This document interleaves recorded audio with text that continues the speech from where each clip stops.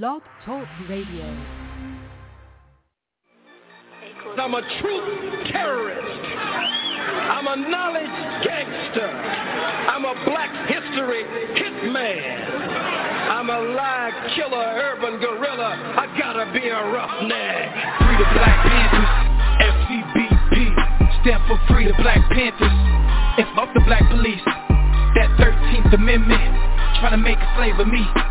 You can lock my body, can't trap my mind, not forever be free. Okay, Free the Black Panthers, FCBP, stand for Free the Black Panthers. And fuck the black police, feds infiltrated our movements for black leadership roles. But we still here, finna build here, up COINTELPRO. Show, they got me started, lion-hearted, I'm the new Mufasa. And I'm all about Umoja, first in Guzu Saba. Let's bring back the black families, we need our father. Single mama, son and daughter, that's root of the problem. Wise up, we rise up, unity so powerful. Black banks, black schools, black on, black power moves. You telling lies, you think this shit gon' be televised. Black power, be scared guys that be standing there like they paralyzed. We say fuck the system, cause we above the system. We keep ARs and pistols, shotguns that's worth a crystal. But that's for self-defense, make sure we have no issues. Be sure to leave it at the door if you have it with you. This for them freedom fighters that lost their freedom. Until they freedom, we screaming Carpe Diem. This for the general, King Khalid Muhammad. We gon' make your day a holiday, I fuck me promise. Free the Black Panthers, FCBP, stand for Free the Black Panthers. And fuck the black police, that 13th Amendment, trying to make a slave of me. You can lock my body, can't trap my mind, not forever be free. Okay, Free the Black Panthers, FCBP, stand for Free the Black Panthers. And fuck the black police, feds infiltrated our movements for black leadership roles. But we still here, finna build here, up COINTELPRO. RBG, RBG, RBG, RBG, RBG, RBG. My sisters, my brothers, the council, the elders, cause that's really all I need. We suited, we booted, don't do it, you stupid, we head to the armory. Black woman and goddess, regardless, my heart just don't fuck with misogyny. Bullshit that don't tolerate it. Melanated, so you gotta hate it. Barack upped up another conversation. Trump finna get inaugurated, damn. Unify or die, NBPP.org. First and foremost, the new Black Panther Party, no other Black Panther Party, we are not violent. We are for self-defense and self-determination. The most violent group in this country are the police. What is taking place by the police department to black people across this country is ethnic cleansing and genocide. It has escalated since the day that Barack Obama was inaugurated in 2008. We have a people who are only 13% of the population, yet we make up 80% of the prisons. We have 50% unemployment rate in the black community, and it's actually even more than that because they're not counting our people that are in the prisons. The 13th Amendment says you cannot be made a slave or indentured servant unless you commit a crime. The 14th Amendment forced our people to be subjects of this government. We never had any say in that. We need our own nation. There's visual evidence, there's evidence all over the place about what has occurred, what has happened to us, the atrocities that has happened to our people. We already know. This has been a long time coming. This is deserving. You are deserving of this. We've already paved, our ancestors paved the way for us. And it's hard for black folk here to believe it. This has been a fight for over 500 years. It's time. The time is now. America must atone for what has taken place to our ancestors. And they're here for that atonement. This is our country. This is our land. To restore our dignity back is a beautiful thing. We're pushing for reparations across the country. That's my main reason for being here. In healthcare, we need help. In education, we need help. We need addressed housing. And we also need financial compensation. I don't believe that it is totally African Americans' fault that they are poor. This was set in place from years ago. When we were brought here as slaves, we have purposely been kept away from money. We've purposely been kept away from the American dream. This is the process that you have to go through in order to get where you're going. And thank God we're finally doing it. Land is the most important, because if we spend the money off, what? We ain't got no land? No, we need land. It's about the voiceless, and it's about our future. Our future with our kids, So when we leave here, we just want to make sure that we did something. Now, not everyone approves of this. Critics say that the plan is impractical. Some even say that California was not a slave state, so why should California taxpayers pay the price? But of the dozens of people that called to weigh in on the meeting today, one person voiced opposition. We have developed an entitlement mentality, and never has it been put on display more than with this disgraceful reparations board. The task force is still trying to determine some things like definitions, things that like who should be considered a California resident to get reparations and how long should they have lived in California. And the task force, they are meeting again tomorrow, and they have until July 1st to make that final decision. The task force will then make recommendations to the legislature. And again, if you want to weigh on this, that QR code is on your screen. You can scan it. Let us know your thoughts, and we look forward to hearing what you think about all this. All right, now to our next story. Tonight, for the first time, we are hearing from Sacramento County, the Sheriff's Department, and former Sheriff Scott Jones after they were named in a lawsuit saying that they violated a man's civil rights. We're talking about Sherrano Stingley. He died in the hospital after Sacramento County Sheriff's deputies arrested him and left him unconscious in December. The Sheriff's Office says that they were responding to a report of a man under someone's truck in Sacramento County. Stingley's family says that he was in the middle of a mental health crisis and was searching for his daughter's home, who lives in that same neighborhood. In this video, it shows Stingley initially complying with deputies, but then a struggle ensued. By the 4th minute, Stingley appears unconscious. And we really have been following this story from the very beginning. 4 months later, there still is an official cause of death, and we've only seen the angle of one body camera. So I want to go ahead and bring in Devin Truby here, who's also been following the latest on this case. Well, Alex, the family filed this lawsuit all the way back in February. We are just now hearing about these violations. They filed for civil rights violations, federal violations. And what we found out today when we looked over all those documents is that the county, Sheriff's Department, and former Sheriff Jones, they want all of that dismissed. I want all of the body camera footage to be released. I want the 911 call to be released. I want the officers to be held accountable. On the day the county responded to the Sherrano Stingley lawsuit, his daughter Diamond addressed the Sacramento County Board of Supervisors, who did not respond to her request to talk about the case. Is that an agenda? Talk about it. Okay, I'm going to recess the meeting right now. We will stand in recess. The meeting being called into recess. We met with Mark Marin, the attorney representing the Stingley family, for his thoughts on the county calling to dismiss. He said this is the typical response of the sheriff's office under Scott Jones. They were acting pursuant to the policy, practice, and custom that Sheriff Jones had perpetuated. And the county's response to the lawsuit, they want to dismiss the violations of civil and constitutional rights against former Sheriff Jones. They say it's redundant because the county and Sheriff's Department are named. The documents also state that the lawsuit fails to identify a specific training practice by the Sheriff's Department. They permit, in confined spaces, they permit control holds, they permit having a knee on the back, the neck, and the head, which should have been reversed and revised years ago. The response also says they failed to show intentional discrimination to the family's claim of Stingley's mental health disability. They observed somebody who was clearly mentally ill. Recognizing that someone's mentally ill means you should have to accommodate that condition, which means you back off, you act more slowly. The county's points conclude on any reference to George Floyd for this case is irrelevant. The awareness of the need to respect people's bodily integrity and to stop putting pressure on their airways should have been clear to the sheriff long before. That's why we compare it to George Floyd. So, Alex, the Stingley family has 30 days to respond to this, and they plan to. Then it'll all go to court, and a judge will decide if this whole lawsuit gets dismissed or not. That court appearance already set and scheduled for May 4th. And then the law firm representing the county, we did reach out to them to hear their side as well, but we did not hear back.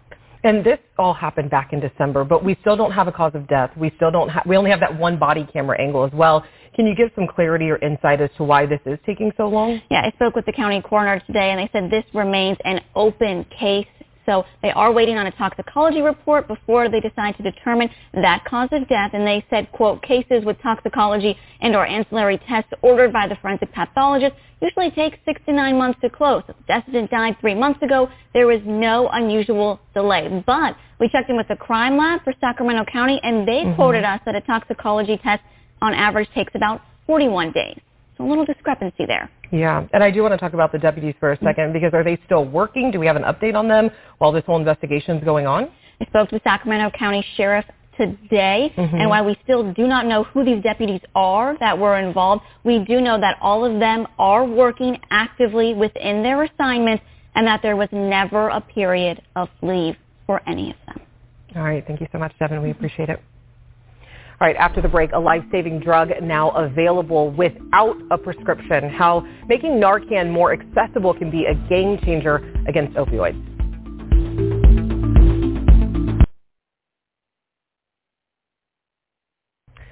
Young people and kids across our country and right here in Northern California are being killed by accidental fentanyl poisoning. Like 17-year-old Zach Didier, he went to Whitney High School in Rockland. He died after taking a counterfeit pill laced with fentanyl. And 20-year-old Talia Newman, she had the same fate after an accidental fentanyl poisoning late last year.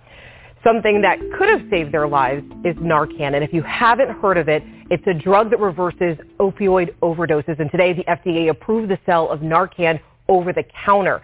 And some of our communities that have been ahead of this movement, they are like the Sacramento City Unified Campuses. They made Narcan available. Staff were actually trained to use it in case of student overdoses at school. And bills have even been proposed in the state legislature to require all public schools to carry Narcan. We spoke to a pharmacist today who's told us, quote, easy access to this allows community members who purchase them to make good decisions for themselves. And tomorrow, I'm speaking with a mother who lost her child to a fentanyl overdose. Their teenager bought Percocet unknowingly laced with fentanyl, so we will have that story right here tomorrow on To The Point. All right, coming up after the break, there is still a chance the Kings have a way to the playoffs if they win in Portland tonight, so we're there with a live look at all the excitement.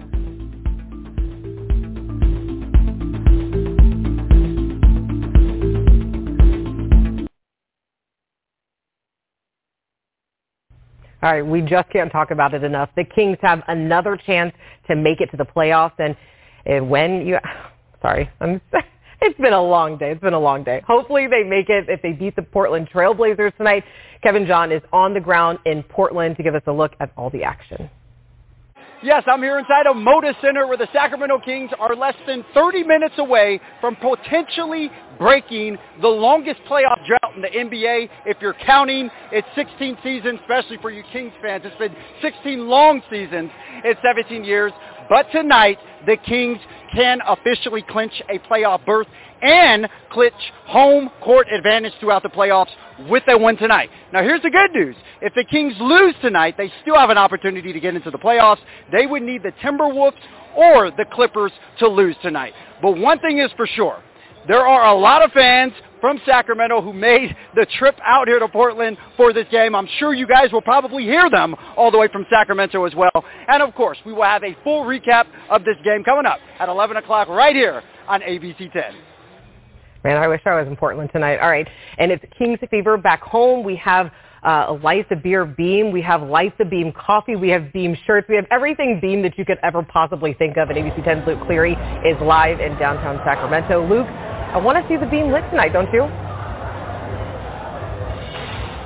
Oh, yeah. Everybody here, I think, would love to see the Kings win tonight. A lot of excitement as fans begin to trickle in here. We're at Punch Bowl Social, one of many places in Delco where people can catch the game, where they've got ice-cold beer on tap and big TVs where people will be able to watch their Kings play. We also just so happen to be steps away from the Golden One Center, where unfortunately, on Monday, the Kings just were not able to seal the deal. They fell to the Timberwolves.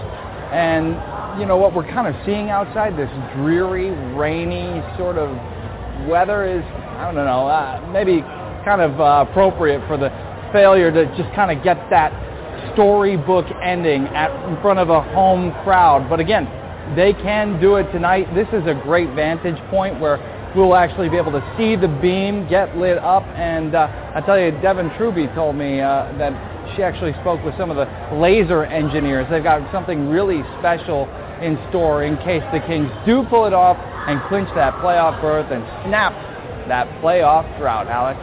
Oh, they will. We already know that they will. All right, thanks, Luke. And we are here to help you get answers and hear all of your points. We want to know what questions you have about the Kings. We will get them answered by our Kings experts, Matt George and Kevin John. You can just scan the QR code or text us at 916-321-3310. All right, guess what? More snow in the Sierra today. Sorry, Monica. This is a never-ending story. And it's really causing a lot of pain for the people that are trying to make their way through I-80 at places like Dutch Flat. It just seems like it's never-ending, Monica. Certainly, and we still have that winter storm warning in effect until 8 o'clock for tonight, so additional snow coming our way. As far as our radar, you can see the big push of moisture moving its way eastward, but in that, we saw numerous thunderstorms earlier today, and that's all associated with a low-pressure system. That counterclockwise circulation still very evident right along the coast as it slides its way towards Southern California. 1 to 4 inches of additional snow still falling this afternoon and into tonight, up to about 12 inches at the peaks, with travel highly discouraged in the Sierra. As far as our 24-hour totals, coming in close to about 15 to 20 inches of snow, but the season total is closer to about 670 to 800 inches of snow. So some places actually reaching some record snowfall at this point. Our total rainfall is at 25.65 inches for downtown Sacramento, and that is more than the combined last 2 years of rainfall, helping us to dig and chip away at that drought that has been so persistent over the past 3 years. As far as total rain for today, Sacramento monitoring site is down, so currently we're still tracking about 1/4 of an inch to almost an inch of rain in the valley and the foothills. And for our highs, it's been chilly. 50s for highs today in the valley, 40s for the foothills, and close to 30 for the Sierra. Tomorrow, not much change in our temperatures. We're still going to stay in the 50s, which is about 10 to almost 15 degrees below average, but we are going to dry out from some of that rain. Patchy fog to start us off tomorrow morning. That's what we'll encounter for the morning commute, but then that low starts to move its way eastward. Now, we will still see a slight chance of some snow flurries for tomorrow, but Friday, a great day. Saturday into Sunday, we'll track this low to the north of us, and that is going to provide us with at least a chance of snow flurries for Saturday and Sunday, and a slight chance of a light sprinkle for the valley. Highs tomorrow in the Sierra in the 30s as we move our way down the hill. We're in the 40s and 50s, a little bit warmer than today, but still well below average. 50s and 60s along the coast heading into our Thursday forecast, and we're in the 50s and 60s throughout the valley. Again, patchy morning fog, especially for the morning commute, and then a mix of sun and clouds for the afternoon. 5-day forecast, a few flurries in there for Saturday and Sunday. Monday, more snow showers expected. For the foothills, rain expected on Sunday into Monday. Highs will be staying in the 40s and 50s, and along the coast, breezy next Monday. But overall, travel not too bad along the coast over the weekend. I know some folks are starting off their spring break this weekend, and it looks like it's going to be a rainy one into next week. At least a chance of showers. But Alex, okay, 70 for the following weekend. You see that? Yeah, that's not bad. That's a highlight. I like it, there Monica. you I'll take it. All right, a story we first brought you last summer on To The Point. The city of Sacramento approved part of its American Rescue Plan funding to go towards revitalizing the North Gate corridor, and it's a heavily traveled area in North Sacramento. So $5 million is being spent on infrastructure to improve traffic, lighting, and businesses. And now, small businesses in the area, they can apply for one-time grants. The Gardenland Northgate Neighborhood Association tells us some businesses they spoke to are behind on their rent, and this money, I mean, it could really help. So a lot of them are family-owned, small businesses, maybe have one employee, and they're still recovering. 20 businesses will be picked to receive $2,500 one-time grants. The application deadline is this Friday. We have more information on abc10.com/tothepoint. Today is National Vietnam War Veterans Day, and it's a day meant to pay tribute to Vietnam veterans of the Vietnam War, including those who were prisoners of war or who were listed missing in action. And you can honor the more than 3 million Americans who served in the U.S. Armed Forces in the Vietnam War. This is the wall that heals, which is being set up in Rausch Park in Citrus Heights. It will be there tomorrow through Sunday. It's a 3/4 scale replica of the Vietnam Veterans Memorial. Along with the wall will be a mobile education center, which will have digital photo displays of hometown heroes. And those are service members whose names are on that wall listed within the Sacramento area. And Travis Air Force Base is also holding events in honor of those who served. One of the first groups of American POWs that left Vietnamese prison camps arrived at Travis Air Force Base more than 50 years ago, back in March of 1973. A famous Pulitzer Prize-winning photograph was also taken there called Bursts of Joy. We're back right after this. All right, our main point tonight discussed reparations for Black Californians. Economists with the state's task force estimate reparations could cost more than $800 billion, which is 2.5 times more than the state's annual budget. We heard from people for and against the idea of reparations, and we wanted to know what you think. So here are some of the comments that rolled in tonight. Reparation, giving back property which was illegally taken from families, I support. Giving financial compensation and burdening California taxpayers, I don't support. And you wonder why people are leaving the state. We also got another comment that said, we are immigrants and we work hard to earn our money, then pay tax. Tax money is to pay for services to people. And I want to get through a few more comments here. California cannot afford to pay $800 billion in reparations. Where will you get the money? Stop this nonsense. Another viewer also writing in, really, Native Americans had their country stolen from them, and we were literally hunted in the 19th century. And our last comment here, this reparations program has been more than the most insane programs I've seen. You're going to give people money for what? So again, we really do love hearing what your thoughts are on this. Keep writing into us. We'll have your comments coming up tomorrow. Have a great night. We'll see you later.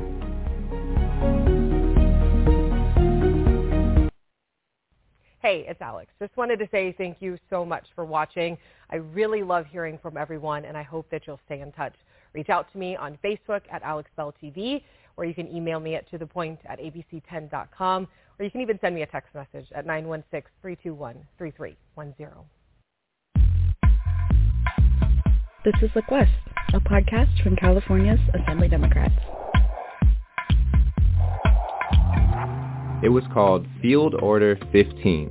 When President Abraham Lincoln signed it, former slaves were promised 40 acres and a mule. I'm Joel Wolfork with Look West.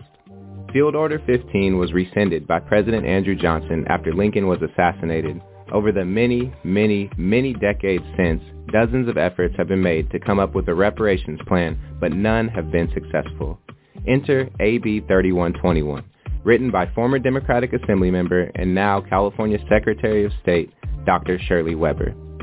In sum, the age of enslavement both in California and across the nation birthed a legacy of racial harm and inequity that continues to impact the conditions of Black life in California. People who suffer injuries and losses through the malicious and culpability negligent conduct of others have a right to redress. AB 2131 would require an in-depth examination of the impacts of slavery and its afterlives in California, and provide the framework to develop guidelines on how to begin to address the disparities born of a shameful history. That's Dr. Weber summarizing the argument for reparations to the Assembly Judiciary Committee back in May 2020, just 1 week after the murder of George Floyd, and Americans were thrust into a time of painful conversations. She told ABC News that same week that the 40 acres and a mule plan proves that the country has known since the start that reparations should be awarded. The 40 acres and a mule, someone says, if you basically added it up and multiplied and figured out over the years, would be a huge settlement for African Americans, for anyone. And we didn't get it, but it was interesting that they recognized the fact that simply freeing from slavery did not necessarily give them an equal footing on even an opportunity to get on an equal footing, because they didn't own land, and they didn't, even if they had land, they didn't have a way of working that land. Her legislation, AB 3121, created the Reparations Task Force. The 9 members of that task force have spent the last 2 years discussing, debating, and listening to hundreds of hours of public input to create its reparations proposal. But will those recommendations result in reparations? Dr. Weber said it's been done before. In the past, we have rightly addressed grievous wrongs through reparations. Native Americans for the theft of their land, Japanese Americans for unjust internment. The Marshall Plan ensured European Jews received reparations for the Holocaust. We seem to recognize that justice requires that those who have been treated unjustly need the means to make themselves whole again, to make up for the losses they experienced, to catch them back up with the rest of society. Fast forward to June 2023. The Reparations Task Force is delivering its proposals to the state legislature this month. I sat down with Task Force member and Assembly member Reggie Jones Sawyer to learn about the task force and its report. How are you doing today? I'm just doing fine. Thank you. Good. We appreciate you taking time out of this busy day in the Assembly. So we've all heard about 40 acres and a mule and not necessarily knowing what that looks like. How does it feel as an African-American leader and African-American individual to be talking about reparations? Thank you for this opportunity. As someone whose family was involved in the civil rights movement, my uncle was one of the Little Rock Nine, one of the 9 kids that integrated Central High School in 1957. And I was born in 1957. And ever since I was young, I was told about giving back to the community, being involved, and all the stories of what my uncle went through so that you could go to high school. Now think about that. He was trying to get into an all-white high school in 1957. And there were racist mobs that refused to let him in. Eisenhower had to send the 101st Airborne to escort him to school every day. He was kicked, he was beaten, he was spit on. Everything you could think of was done to him. He thought the N-word was his middle name. It was probably one of the worst experiences a high school student could handle, and he was 15. And if you think about it, those kids were like 15 and 16 years old going through all of that and going through all those racist mobs. And when I went to USC, my first year, I was having a really, really good time. When I say a really good time, I'm talking about I was on academic probation, good time.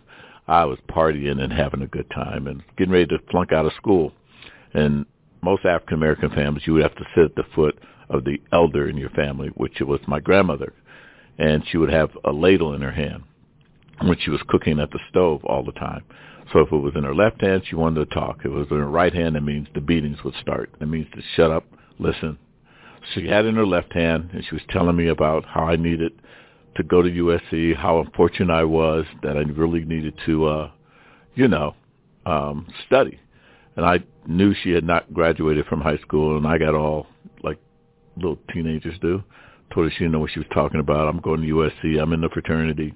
We're national champion football. I'm all that. The ladle switched from her left hand to her right hand, which meant I needed to be quiet.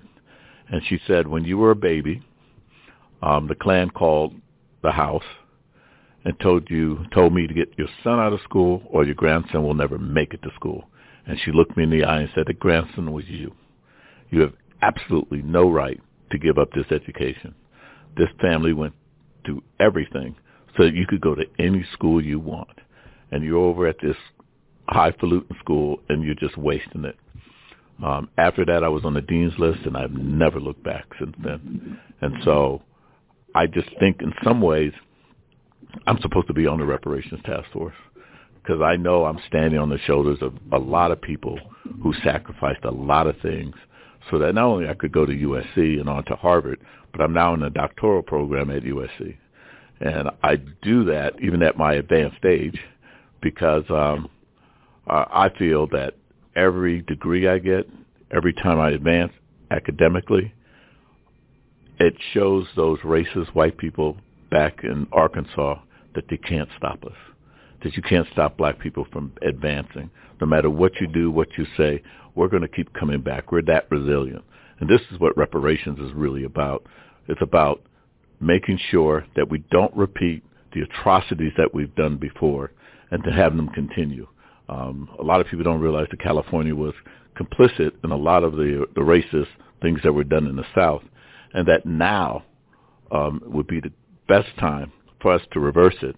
But for me personally, as the grandson of individuals who participated in the civil rights movement, I think I'm supposed to be here to make sure that it gets done so that when my grandchildren and great-grandchildren look back on this day where we do reparations, their life will be so much better. it'll be because of what I've done. So it's safe to say that you have, you feel a moral obligation to help get reparations done? Oh, yeah. More than moral. I mentioned my grandmother. I know if I don't do everything I can to make sure that reparations is done, that we reverse this river of racism that has been flowing through California African Americans, that I hope I do go to heaven. But if I do go to heaven, my grandma's going to be at the pearly gates, and I want to make sure she doesn't have that ladle in her right hand, that she has in the left hand, and she welcomes me in. So I not only do I feel a moral obligation, I feel an obligation to make sure we get this right. So you've been a part of this task force for around 2 years now. What do you think about the process that the task force has followed to develop these recommendations? So if you've been watching this, there have been a lot of different efforts that have been undertaken to get this done in different cities, different states. It's even been a national effort. Many of them have not gotten very far. And what I think it's because of the brilliance of Dr. Shirley Weber, that I guess because she was an academic, she made sure that we proved the case of why we needed reparations, so that we looked at every aspect of human endeavor, whether it's education, whether it's in employment, whether it's in housing, whether it's in the criminal justice system, just whether in banking, owning businesses. Think about everything we do in society. What has kept African Americans being able to move through and be successful in California society, and how do we reverse that? And so that first document is 400 pages, which I, obviously tell everyone they should read it. But once you read it, you cannot deny, unless you're just a hard-hearted person, you cannot deny that there have been some major atrocities done to African Americans here in California. And we've proven that in that first document. And Dr. Weber was very astute in understanding that we're going to have to prove the case. This is almost like a court case, that we have to prove a civil liability case. This isn't about race. This is about atrocities that have been done to individuals. And then second part of that is we're trying to gauge, this is the recommendations that are going to come out on June 30th, try to gauge what the damages could be. Just like in a court case, you see people getting awarded a lot of money, but the judge at the end doesn't always give you the exact amount that you want. So that part will be happening when it comes to the legislature, when we decide how do we actually reverse not only that with legislation and budget recommendations, but we hopefully will permanently stop all of the policies, procedures, and just what has been done with implicit bias that's in California society. How do we stop that from continuing on? And that will be the task of State Senator Bradford and myself, to actually put that into legislative language. Of course, we've had efforts to lead reparations, for over a century now, but it seems like California has actually taken the steps in, like you said, laying out a detailed framework, really laying out the case for the reason that these reparations are needed. Now, do you feel like these recommendations will actually turn into reparations this time? I have no idea. So if you know anything about legislation, it's compromise, it's on debate. There will be an extensive amount of legal interpretations on what we can and can't do. Obviously, there are budgetary concerns, but most important, we're going to have to put in legislative language. And legislative language doesn't always comport with what you originally write, what you want. And so that is the challenge that Mr. Bradford and I will have, to be able to actually put this into reality. The other thing I try to make people remember, yes, we can do the legislation, but the most important part will be implementation. And so we will lay out the framework for how it will happen, but the implementation part will probably be the most important thing. And I'll just give you just one example. When we talk about an apology letter for all the wrongs that have been done, if that letter which won't cost anything financially from the state of California. That letter doesn't show that California is actually apologetic for what has happened. If there's no sincerity, if there's not a heartfelt commitment to stopping it, or even just a heartfelt commitment that California admits that they did wrong, then it will be shallow. And if we're going to heal everybody from all the problems that we have been happening here in this, not only in the state but in this country, part of that healing will have to be how sincere we are in making sure that this never happens again. Yes, it's really important to acknowledge it, but in that acknowledgement, I'm hoping that we can set the standard for why it will never happen again. We think about reparations often as going to the descendants of people who suffered from slavery. But are there things that have happened since 1852, or are currently going on today that we feel like reparations will be able to help solve and make sure that this never happens again? So that's a good question that I think even the task force is struggling with. Who should get reparations and how it should be dispersed, and who qualifies for it.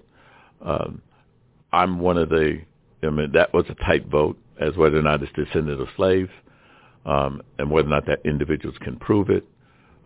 For me, I don't want to create another group of second-class citizens among African Americans. And so if you are in the foster care system, if you have parents that may have been prison involved, on drugs, in gangs, if you just don't know how to trace your ancestry, if you're poor, if you're on drugs, if you're a homeless person out in the street, guess what? They need reparations more than anyone else. But unlike me, someone who's educated, that has the financial resources to be able to investigate my roots, to be able to hire someone to go into my lineage, my genealogy, and spend the money to do that, maybe I shouldn't be the first one in line. I know there are people who say that there's something wrong with that, but I want to make sure that the individuals I just mentioned don't get left out because they don't have the resources to be able to do that. And in fact, they need reparations more than I do. And if we do not, and this is where I learned about giving back from my grandparents and my uncle, and the need for me to make sure I take care of those who have the least, we're going to have to really look at making sure that all African Americans rise. Because if we leave people behind, then we're setting up another group of African Americans that will live in poverty, live in the prison industrial system, and never be able to live the American dream. But most important, never be able to live the California dream. If you really think about it, it's the best dream you can have. We're the fourth largest economy in the world. They should be able to enjoy that. So it sounds like your vision from the Committee for the Vision of Reparations is to really transform an entire community, where a lot of different ideas were brought forward on that, asking whether it should be solely focused on financial compensation or should other measures such as educational opportunities, healthcare access, housing access, should those all be considered as kind of like a group-wide reparation tool for reparations? So one of the things we're going to have to make clear to everyone moving forward that reparations is more than a check. In fact, I firmly believe what will make our race rise will be more than cash payments. It will be extremely important that we get our educational system up to a point where not only African Americans be self-sufficient and are educated enough to create our own destiny, that we also have financial literacy to where we can have our own banks, we can start our own businesses, our own entrepreneurs. We learn how to manage our money as well if not better than other communities, so that after a while, we may not need the help or assistance of government, and that we're self-sufficient enough to where we are deciding our own destiny with our own money, resources, and abilities, because we are a resilient race, and we've proven that under adverse conditions. Think about if we took people's foot off of our necks and allowed us to flourish with all of the tools available in California, how prosperous we could be. We have paid out, in California and America, we have paid out reparations to certain groups like Japanese Americans who were interned, during World War II. Why do you think we have not already paid out reparations to African Americans? We haven't made the case. That's why I said Dr. Weber's brilliance in creating the task force first to decide what were the atrocities that were foisted on African Americans first, proving that. It's very clear when you talk to people about the internment camps here in America on Japanese Americans. It's very clear about the property that was taken away from them. It's very clear during World War II that we separated families from one another and then incarcerated them in camps here in California. It's not like you're going back 100 or 200 years to try to find that documentation. It is here now. So that was easier to get to that. But I think what's really going to be important for us as the benchmark for reparations for African Americans, we will also prove this is how you show as a benchmark on how you do reparations for women, LGBTQ community, Latino community, and Native Americans. All of them have experienced some type of atrocity that have kept them back. Native Americans almost to the point of genocide. And so they can now use what we're doing here in California as a blueprint, not only on the national level on how you do reparations, but in state by state and city by city, locally. That's why it's so important for us to get this right here in California, because this will be the blueprint that everyone else will be able to attain that. Again, Japanese Americans, it was very clear why they needed to do it, and we're able to move forward with it. Once we are able to prove ours, I think others will be able to come on board and do kind of the same. That answers my question for if other states should look west as a example of how to do this right. So what are the next steps for this?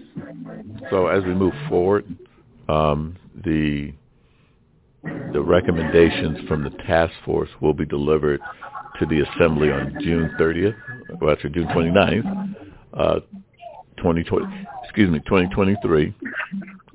We're looking to have it done here in the Capitol in Sacramento. Once it's given to Mr. Bradford and I also have a select committee on reparations that will then look at how do we put this in the legislative and budgetary language. I implore people to call our office, write our office, give us suggestions on how we can move forward. Elected officials are only as smart as the constituents who get involved in what we do. And the best ideas do not come from us. It comes from our constituents. And so when you look at, I'll give you a quick example, when you look at what we're doing with reducing the school-to-prison pipeline and the number of people that were incarcerated in our prisons went from 160 down to 90,000, well, that left a lot of empty prisons. We could actually close 10 prisons. We're going to close 2 with a savings of about $230 million a year annually. Savings. Wouldn't it be great to plow that money back into African-American communities to help with domestic violence, drug abuse, PTSD, all of that's going on in our community, childhood traumas, all of that is going on in the black community right now. If we could plow that money in, and this is for in a lot of ways, it's just free money. This is not adding taxes. This is not adding additional revenue that we have to come up with. This is savings from doing something good by closing 2 prisons with an opportunity to close 10. Or could we turn that land maybe into business opportunities for African Americans? Could we create our own black universities at some of these prisons and tear them down and build, because we have no black universities here like they have historically black colleges back east. Could we start that on our own system here? I mean, and I got those ideas from people outside our system, and so I want to keep it open so that we get some of the best and the brightest ideas to move forward. And so Mr. Bradford and I, get the documents and the recommendations, we'll have some hearings, and I hope that people will come with some ideas on what we can do moving forward to make this better for African Americans here in California. I just want to say thank you, Assemblymember Jones Sawyer, not only for your time today on this busy day in the legislative session, but also I appreciate you for being your leadership on this issue. So thank you, sir. You're welcome, and thank you for asking. Thanks again to Assemblymember Reggie Jones Sawyer, and thank you for listening to Look West. I'm Joel Woolfolk. You can catch a new episode of Look West on the 3rd Thursday of every month. The Look West podcast is produced by the California Assembly Democrats. When you think of Californian politics, remember to look west. Okay. Welcome. We wish all here an early happy Black History Month to everybody joining us from the Americas, Europe, the Middle East, the African continent, Asia, and the Pacific. My name is Antar Keith. I was born in the Bronx, New York, USA, and I serve as chair of the Democrats Abroad Reparations Task Force from right here in Leipzig, Germany, a country at the forefront of modern reparations history. I invite you to share in the chat where you are tuning in from, where you vote, and in one word what reparations means to you. Reparations, or reparative justice, has existed as the 400-year-old cornerstone of Black American political thought, beginning long before Black Union soldiers fought to free themselves during the U.S. Civil War. Like an undying flame, the demand for justice has never once been extinguished, despite the earlier kidnapping of warrior soldiers from West Africa, has never once been buried by the pain of chattel slavery, the subjection to black coats, forced bleeding mills, and ghastly experimentation. Never once has it been mitigated through the era of political terror following Reconstruction, white mob lynching, the lost cause whitewashing of American history, and anti-black voter intimidation and terror, first from the then Democratic Party and today from the Republican Party. Not even through American apartheid. Not once has our demand ever been silenced through urban renewal, eminent domain, and the war on poverty. Not even during the war on drugs, and certainly not during the war on terror today. Our demand stubbornly refuses to decay, even though our bodies lay mortally wounded in the street, unarmed, while racists with badges, smoking weapons in hand, fail to understand that only black people ever die this way. Our demand for reparations has remained resolute, unerringly so, doggedly so, audaciously even. It remains indivisible, refusing to be absorbed by any political party's identity politics at any cost. At its core, reparations represent a solid torch of hope, of aspiration, one of pain but also of unity, and fulfilling a historic duty, or as Dr. Kirsten Mullen once called it, our sacred mission. It represents us choosing neither blue nor red at the ballot, but rather, for the first time in our history, us. It represents a promise of restoration, despite generations of accumulated compound damage wrought across the realms of education, employment, finance, law, healthcare, cultural memory, property ownership, civic engagement, and modern voting rights. Although we come from various political backgrounds, philosophy, and ideology, We are united by the hallmarks of a people who have and continue to experience an American genocide. It remains a terrible irony, then, that reparations for wars around the world remain a real, tangible reality, while for black folks, a people locked in their own never-ending war, reparations remain nebulous, intangible, long relegated to mere fantasy. But today is a new day. Next month, as America reflects on black history, we must also begin to consider our black future. With each passing week, we see new reparations commissions and task forces popping up across the country. With each day, we are seeing a greater awareness of reparative justice take form. In 2023, we must begin asking not if our government could ever end the legacy of black intergenerational disparities, but when. Better understanding the national discussion about reparations and how they will be enacted and implemented is what brings us here today.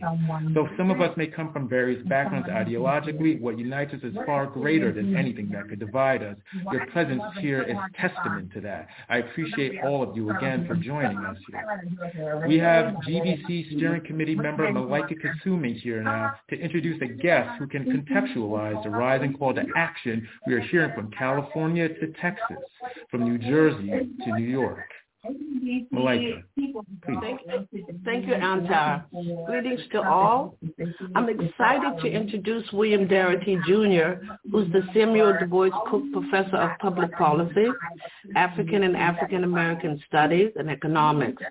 He's the director of the Samuel Du Bois Cook Center on Social Equity at Duke University.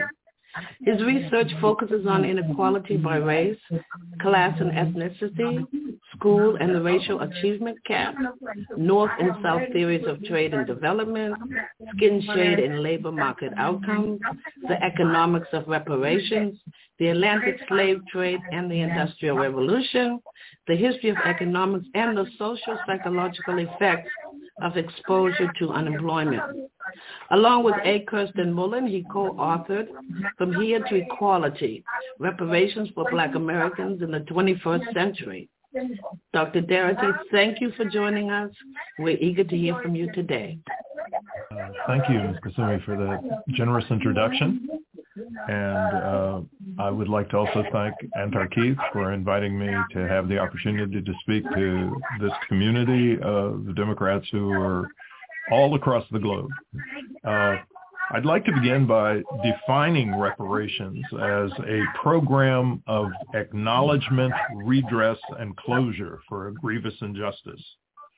By acknowledgement, I mean a declaration on the part of the culpable party that it committed deep harms to others, and the provision of an apology and a commitment to undertake redress on the part of the culpable party.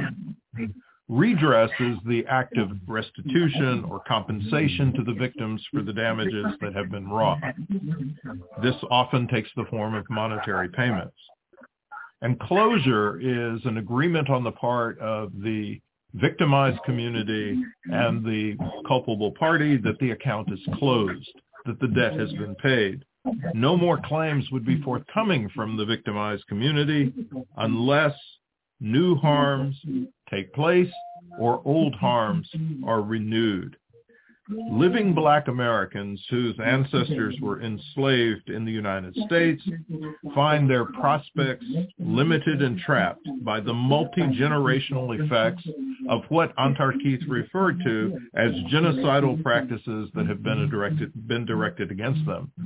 If we look at the United Nations Convention for what constitutes genocide, they highlight 5 different practices which go far beyond the extreme of sheer extermination of a community. These 5 practices are killing members of the group, causing serious bodily or mental harm to the group, deliberately inflicting on the group conditions of life calculated to bring about its physical destruction in whole or in part, imposing intended measures to prevent the births within the group, and finally, forcibly transferring children of the group to another group.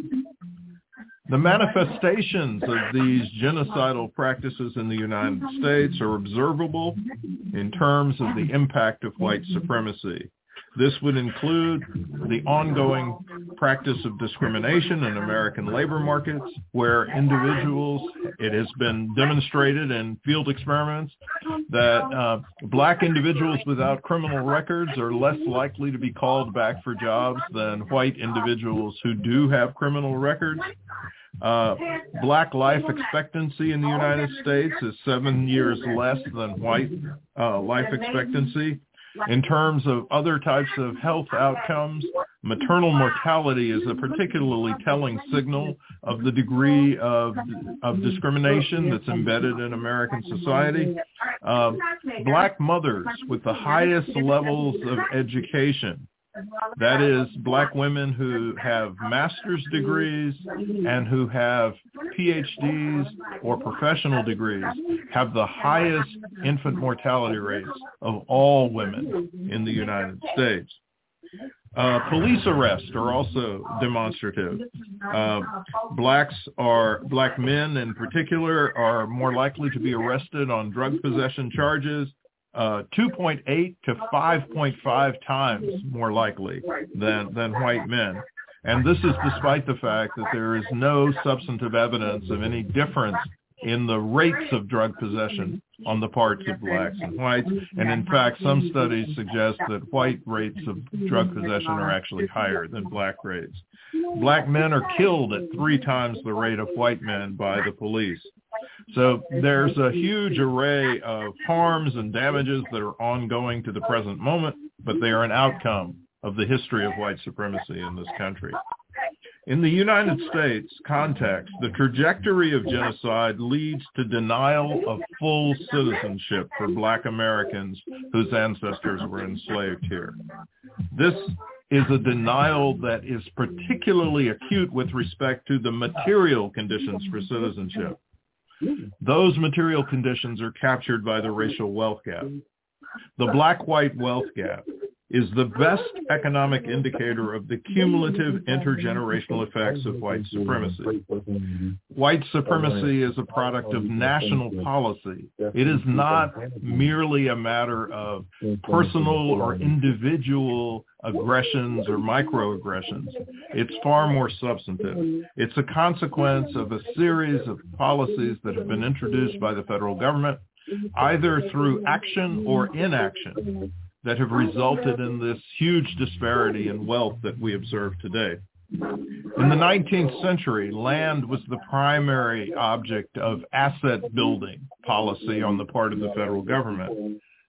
The government promised the formerly enslaved 40-acre land grants initially along the eastern seacoast between the sea islands of South Carolina and the northern territories of Florida bordered by the St. Johns River. This was actually a promissory note on a full commitment to land allocation to the 4 million formerly enslaved.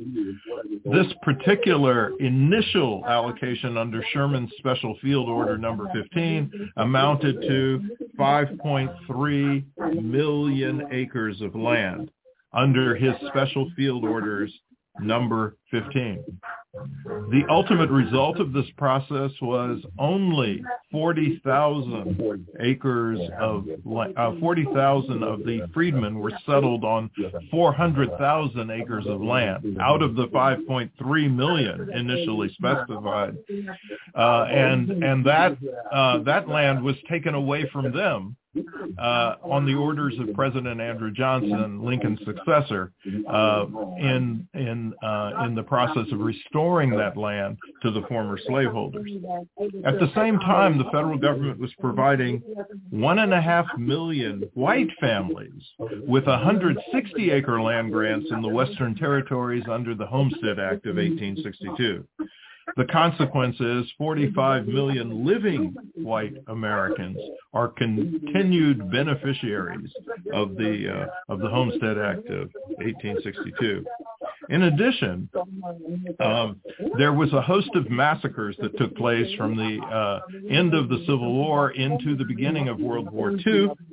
which led to property takings and seizures of property on the part of the white terrorists, making that property their own and aggravating the racial wealth gap. And there actually were 100 of these massacres, even though people are probably most familiar with the one that took place in Tulsa, Oklahoma in 1921, and perhaps the one that took place in Wilmington, North Carolina in 1898. But in fact, there was 100 of these that took place. In the 20th century, the federal government shifts away from land distribution as its mechanism for asset building to home ownership. But it applies the home ownership project in a highly discriminatory fashion, ranging from the application of redlining measures, which were essentially a public-private partnership between the Federal Housing Administration and local banks, as well as the application and execution of the home buying provisions of the GI Bill.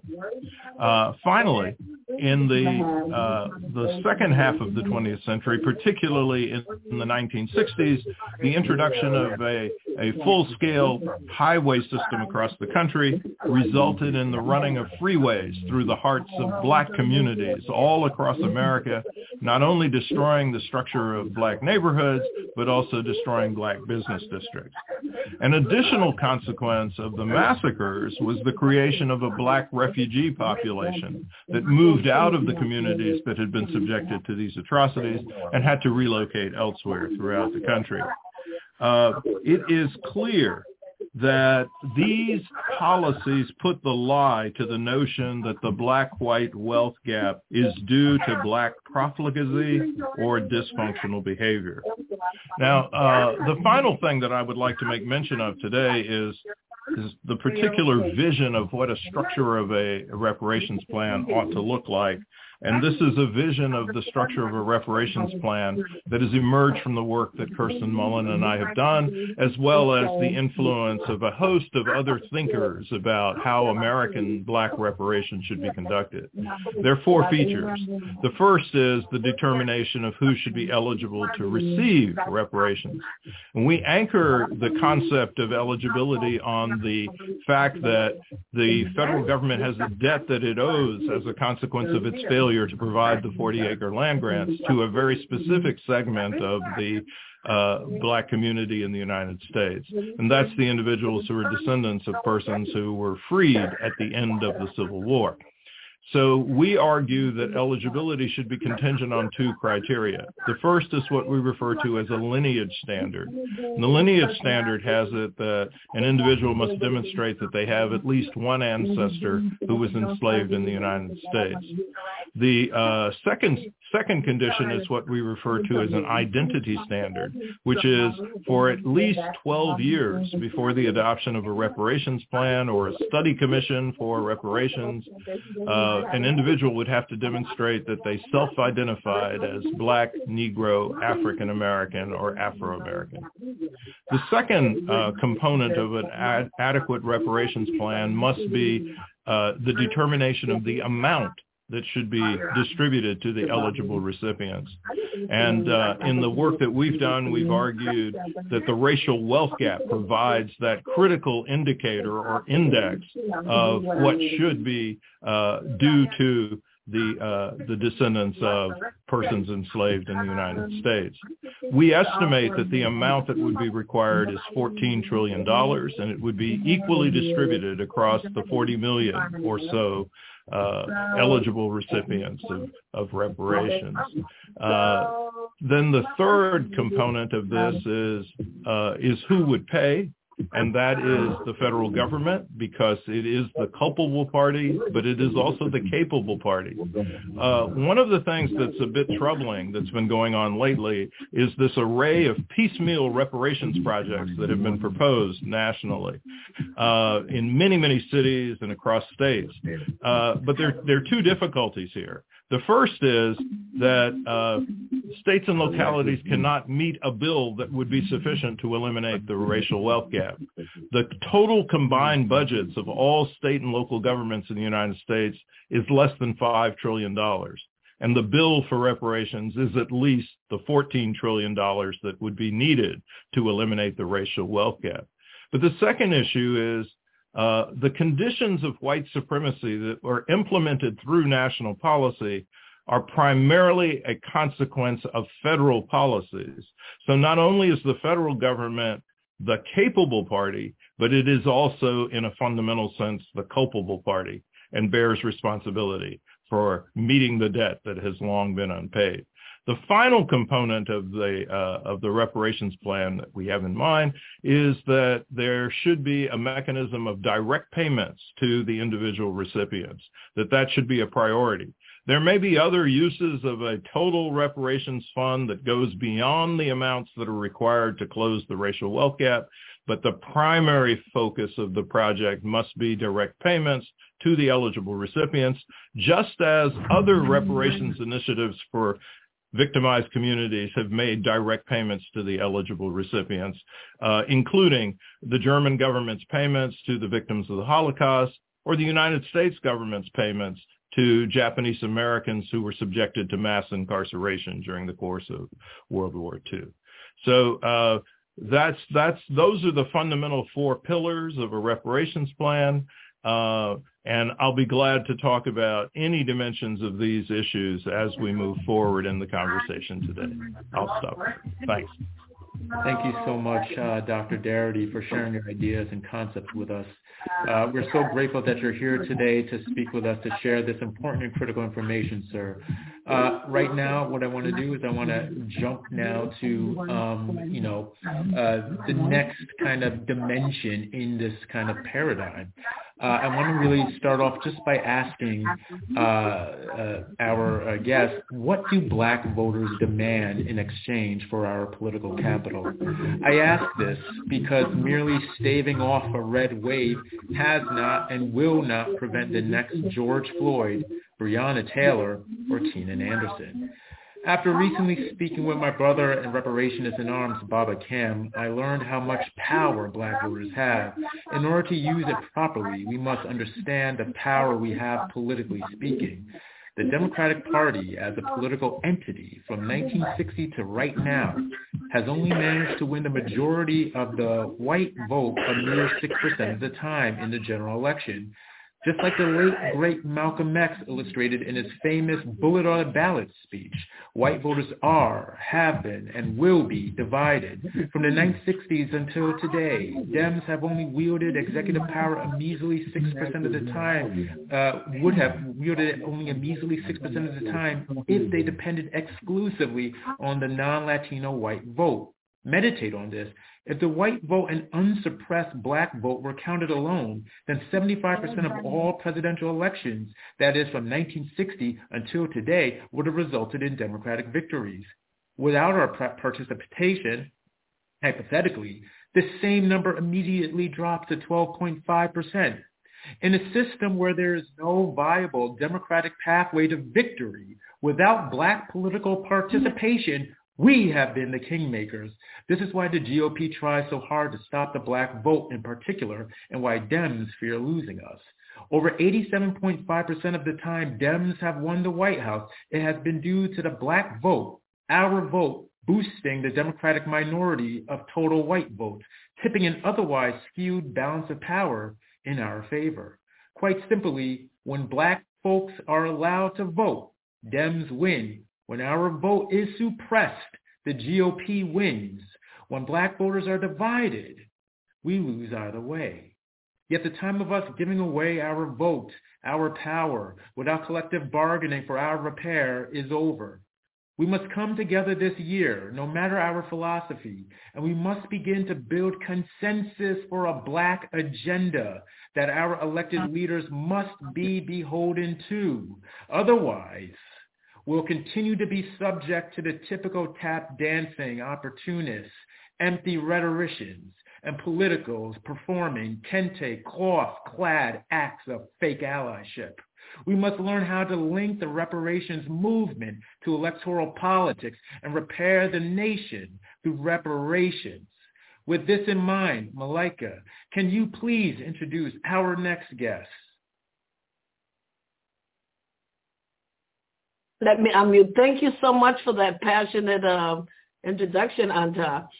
I'm also very excited to introduce Miss Nina Turner, known as, I quote, a hell-raising humanitarian, and as well as a tireless advocate for progressive values and social justice. She made history in 2005 and 2008 as the first woman and African-American woman, respectively, to represent Ohio's 25th district as state senator. She promoted progressive policies through her work with the Ohio Democratic Party, Bernie Sanders' 2016 and 2020 presidential campaigns, and during her time at Our Revolution. Turner is a former assistant professor of history at, I hope I'm saying this correctly, Cuyahoga Community College, and host of the Hello Somebody podcast. Turner is currently the host and executive producer of Unbossed, a show that airs daily on the Young Turks Network. Ms. Turner, thank you for joining us today, and we're very eager to hear from you as well. Well, thank you, Malika. I appreciate the opportunity to be here with all of my sisters and brothers and family and friends from all over the world. It is indeed a beautiful thing, and always exciting to hear Dr. Darity talk about reparations, as him and Ms. Mullins have been working on this for decades, and to bring this really to a level that we all can understand, the masses can understand through the book that they wrote, is indeed a beautiful thing. Antar, I was amening you every word that you were saying. It really is time out for the Black community and any of our so-called allies to continue to accept less than nothing. You know, I had a mentor. She is on the ancestral plane right now, but her name is Fannie M. Lewis. She served as the longest-serving councilwoman in the city of Cleveland's history thus far, and she has this mother wit about her like the women of her era did, very much like my grandmother. And she used to say, it doesn't matter whether you meant to kill me on accident or on purpose, dead is dead. And so we have a situation in this country and also in this world where we do have forces and powers that reveal themselves in the physical, who really do mean to kill the spirits, the hearts, the minds of Black people, some on purpose, others by accident. But as Councilwoman Fannie M. Lewis once said, dead is dead. And so to destroy the very core soul and being of Black people who are descendants of those who were enslaved, it is a generational proposition, as Dr. Darity has laid out, and it is one that this country has yet to address. I would dare say, we're going to tackle the United States of America first, but all the imperial powers, all the colonizers actually do owe all Black folks a debt. And we can tackle that one at a whole nother time, but that is really what we are dealing with, Black folks in the diaspora. So we need to have a family conversation about that as well. But I'll put that in the parking lot.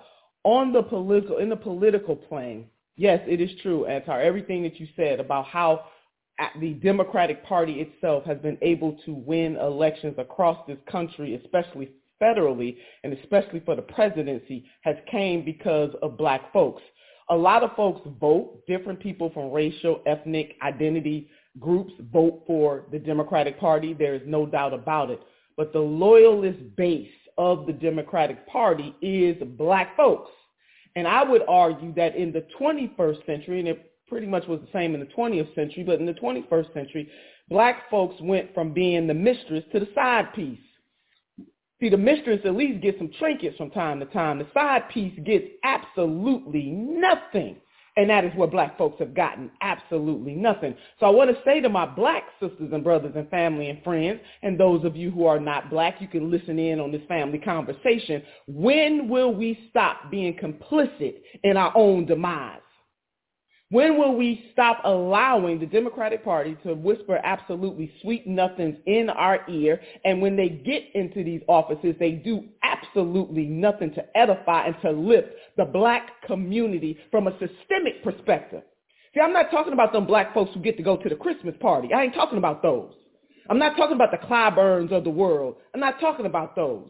The Hakeem Jeffries of the world who was picked to be the successor of the former Speaker of the House, Congresswoman Nancy Pelosi. I'm not talking about them types.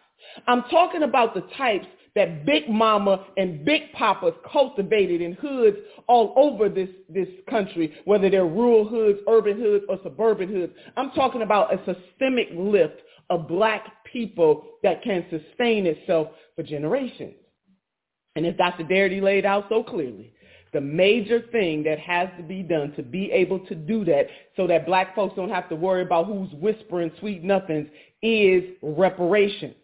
And for those who claim to be allies of the black community, you have got to be able to say very clearly with us, by our side, not trying to take over the space and take over the room, that reparations is the order of the day. It is long overdue. You know, we just celebrated the life and legacy of the Reverend Dr. Martin Luther King Jr. And I can't tell you, sisters and brothers and family and friends, how much it pained me to see so many elected officials in particular, because I want to rest on them. We're going to dress them up a little bit, who pontificated and tweeted and went and gave speeches about his life and his legacy when they really know nothing about the radical king. I invite you all to read the book that was edited by the one and only Dr. Cornel West, titled The Radical King. See, they don't want to talk about the Reverend Dr. Martin Luther King Jr., who condemned this nation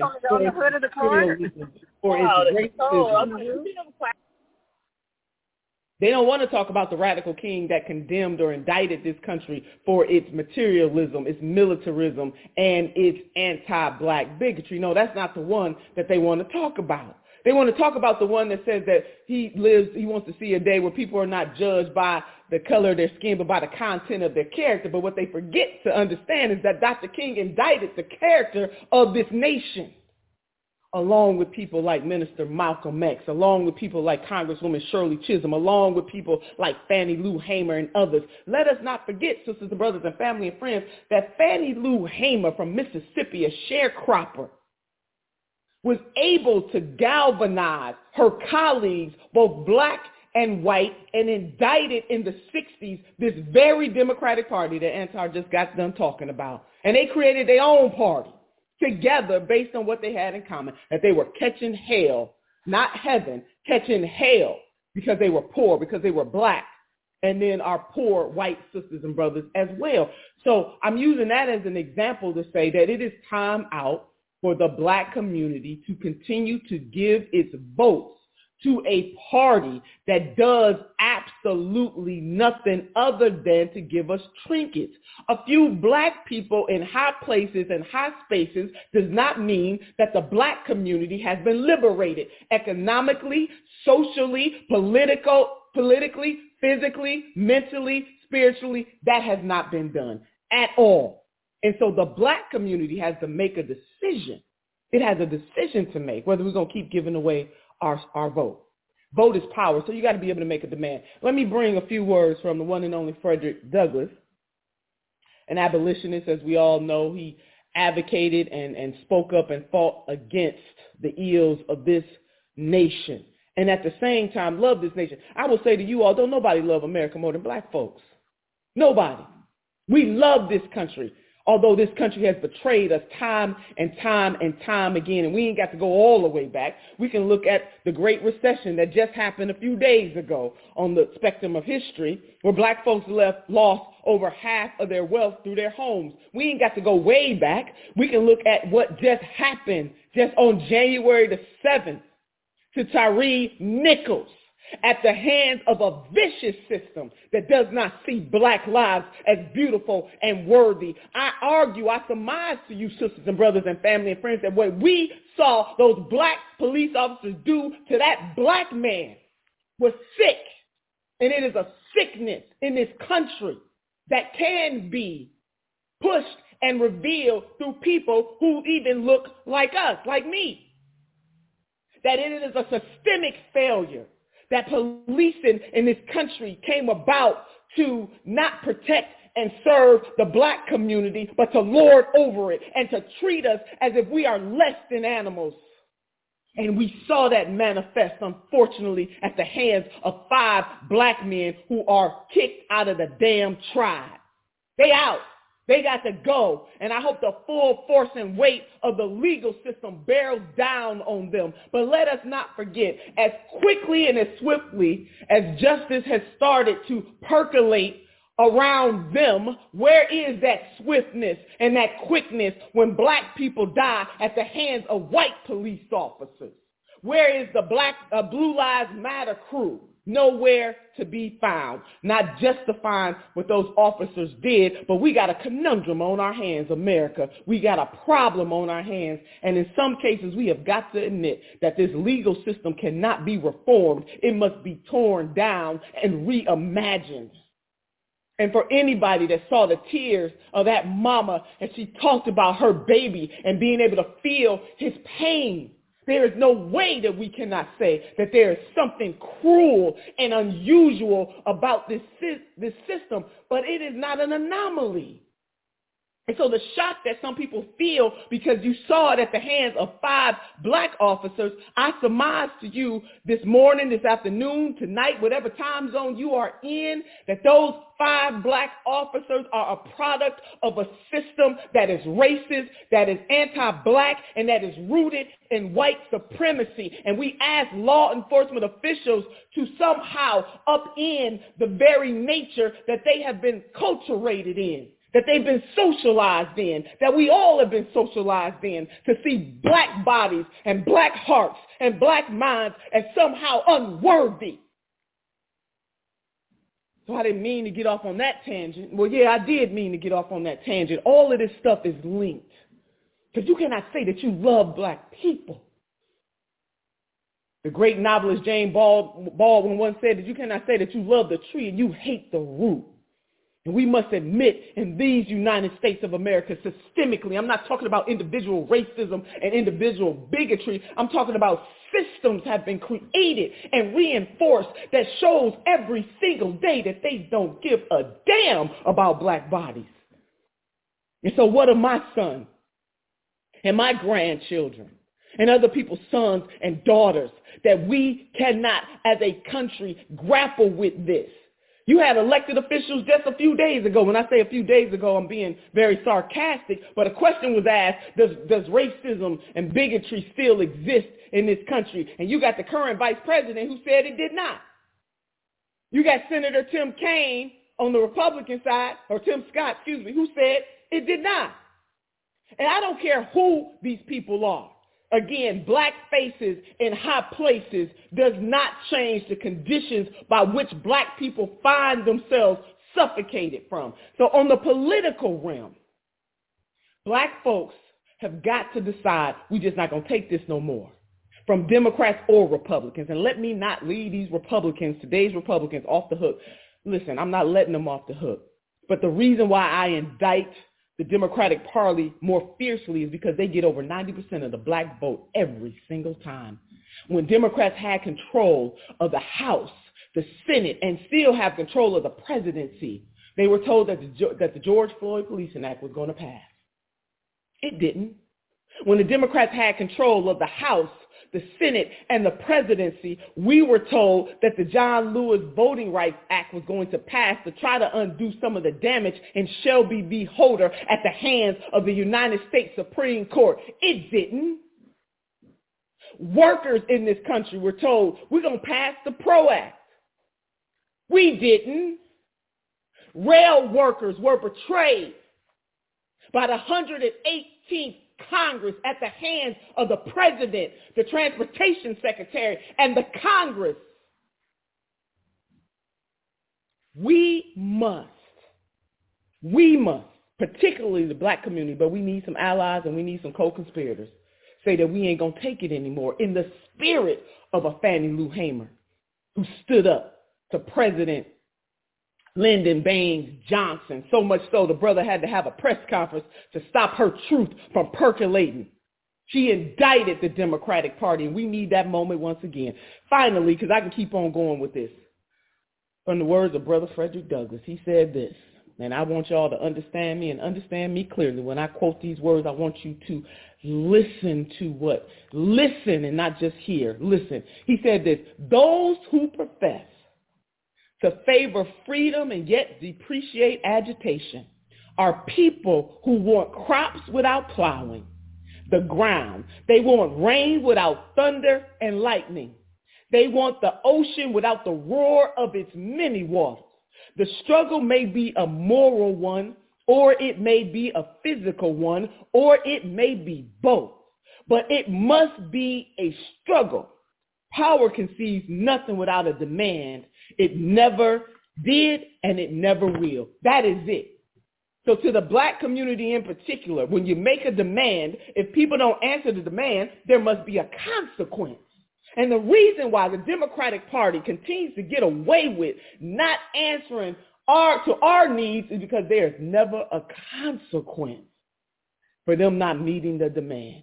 And the Republicans are just useless, especially on the federal level. And we're going to have to deal with them too. Lastly and finally, for real this time, the duopoly in this country is a problem, sisters and brothers and family and friends. And while we are focusing specifically on black people, let me put another thing on this, that working class people from all backgrounds have been betrayed by the duopoly who answer to their corporate owner donors. That's why we can't have nice things in the United States of America. That's why we don't have universal health care. That's why the pharmaceutical companies can control the price of prescription drugs, is because the owner donors are in full control of this oligarchic nature of this representative democracy in these United States of America, beyond answering and redressing the ills and the criminality of chattel slavery and black codes and Jim Crow and Jane Crow. We have got to deal with this system that allows poor people to languish and not be able to live a good life because the type of people we elect to office only care about the owner donors and do not care about the big papas and the big mamas in this country. We must make a demand and make sure that there's a consequence. Oh, yeah. Oh, yeah. Thank you so much, Ms. Turner. So what I would like to do now is I would like to open this up to our audience and provide a little bit of Q&A for both Dr. Darity and Ms. Turner. If you would like to ask a question, first things first, type into the chat box, * hand up, and you will be put into a queue. There are people here who are willing to make sure that you have the proper time to ask a question. I stress, just because there might be I feel like there will be a lot of people asking questions. Please try to limit your questions or comments to about 1 minute maximum. Try to generate actually questions along with your comments. If you do have a comment, great. But if you have a question, even better, because we're really trying to begin what should be a very engrossing conversation that will not just end at the end of this event, but will continue to go on and on and on. This is the conversation of our time, the conversation of reparative justice in America. Okay.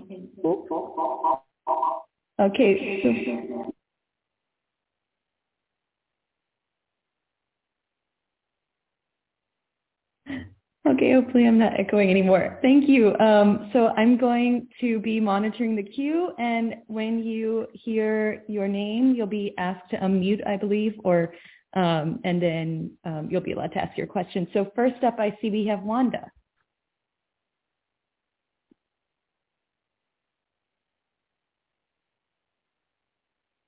Wanda, I think... Yes, my question is, how do we take this very urgent, compelling agenda for what I call slavery justice, real reparations, reparative justice, to a higher court? And the reason why I say that is because we are all aware that America has not responded. And I think we need to have a dual approach to getting to reparations. On the federal level, there has been no real activity that will result in the actualizations of reparations checks. The payment, direct payment to descendants of formerly enslaved Black people, which I am, a 72-year-old Black woman who comes from a history of slavery in America, enslavement of my ancestors, and the accountability. I don't see it happening on a federal level without an international court mandate from the UN to hold America accountable for the human rights violations and the atrocities and horrors of our enslavement. Everything to this moment relates to that in our journey. Even what we saw played out in Memphis goes back to how police were established to patrol, to harass, to capture, to hold in prison enslaved Black people. That's how the police force was established. So that mentality is a reflection of our oppression. But I'm talking now about the UN. How can we get an agenda that takes us from where we are now to a higher international court to try America, to put America on trial, to be held accountable? That's my question. And I want to applaud everyone today, especially our highly esteemed, dynamic chairwoman and everyone on this committee for the work that we're doing. But I think we need to have an international agenda to hold America accountable beyond the corridors of Washington, D.C. How do we do that? Comment?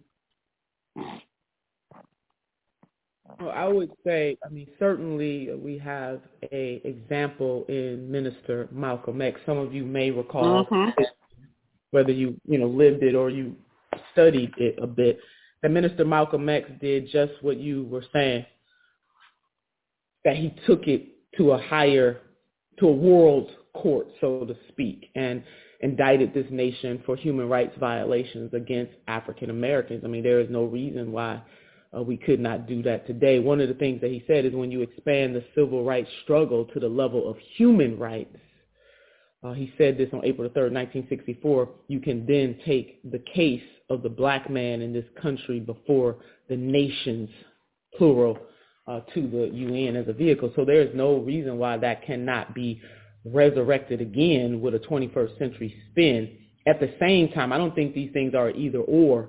We still must do battle right here on this soil before the federal government to force them to do what should have been done a long time ago. A couple of comments. First, in the late 1950s, Queen Mother Audley Moore brought a case to the United Nations for the harms of genocide to Black Americans whose ancestors were enslaved in the United States.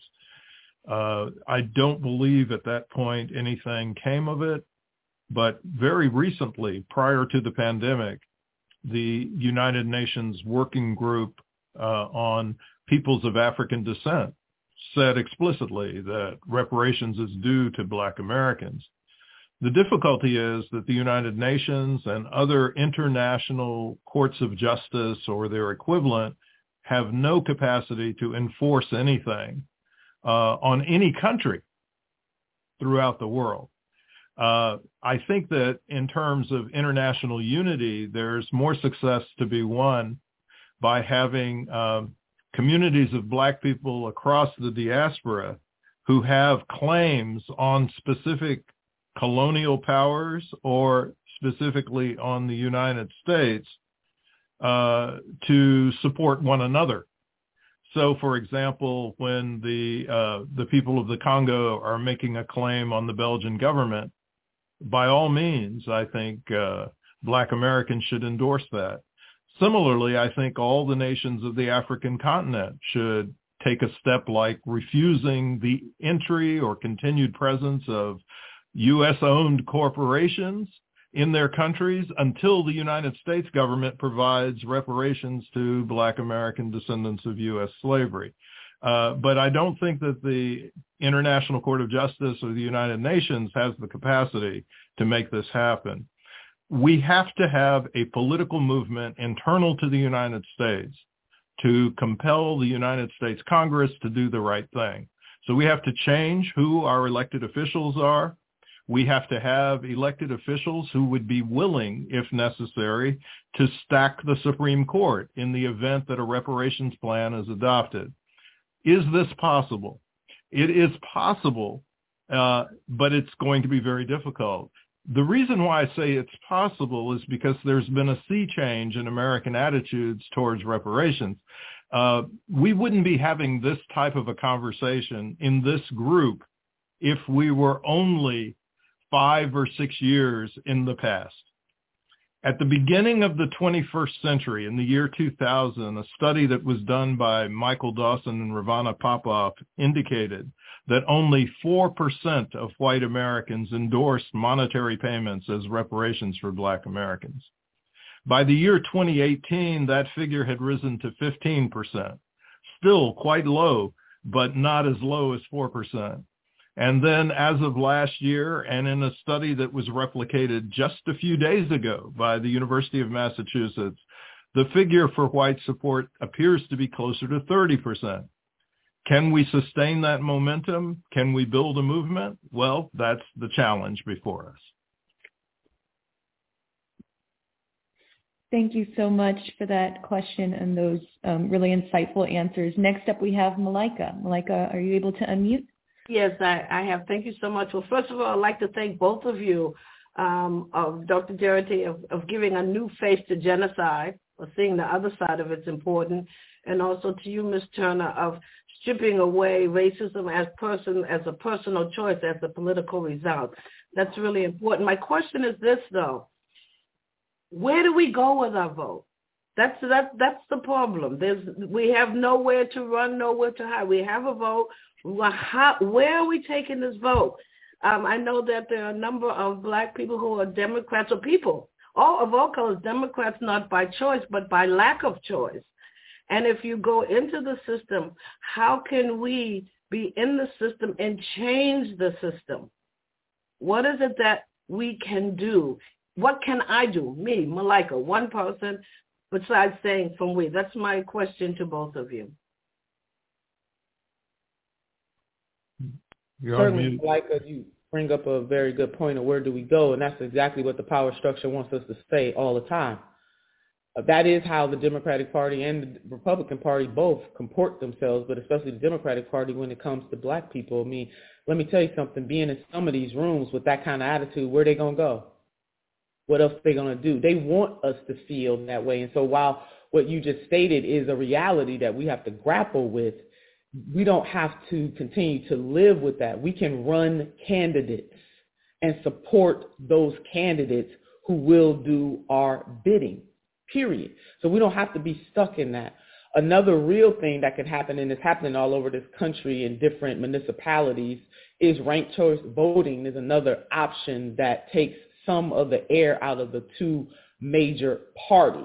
So in terms of an activism or something that people may want to work on, it's going to take a longer time to get that to be the case on the federal level. However, ranked choice voting is an opportunity to blunt that kind of full frontal force from the two parties. And it is one of the reasons why the two major parties do not like ranked choice voting at all, to level the playing field. And then lastly, in dealing with the reality that we have, I need us to really think and to focus on the fact that there is power. We do have power that we can flex our muscles. I mean, Asa Philip Randolph comes to mind, one of the greatest unionists of the 20th century, where he made FDR, desegregate the armed forces. Hundreds of thousands of Black folks were put to work because he said to the president, "I'm coming to march on you." That was in the 40s.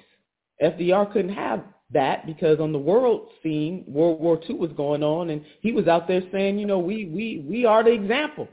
We can't be the example of Black folks marching on Washington. So we have to, this goes beyond marching. Marching is a tool. It's one of the tools in our toolbox. It's not the only tool in our toolbox. But we need to draw upon some of the actions and acts of our ancestors or our predecessors. Many of those people are still walking the face of this earth. So let me just say not everybody's in the ancestral plane. And combine that with some of the new tools that we have and not be afraid to say that there will be a consequence. We are going to have to endure some pain, but we've been enduring pain for generations. We cannot allow the Democratic Party to get away with saying, well, we are the lesser of two evils, and you got to pick one of us. No, we do not have to pick one of them. And then lastly, attitudes about third parties is really changing too.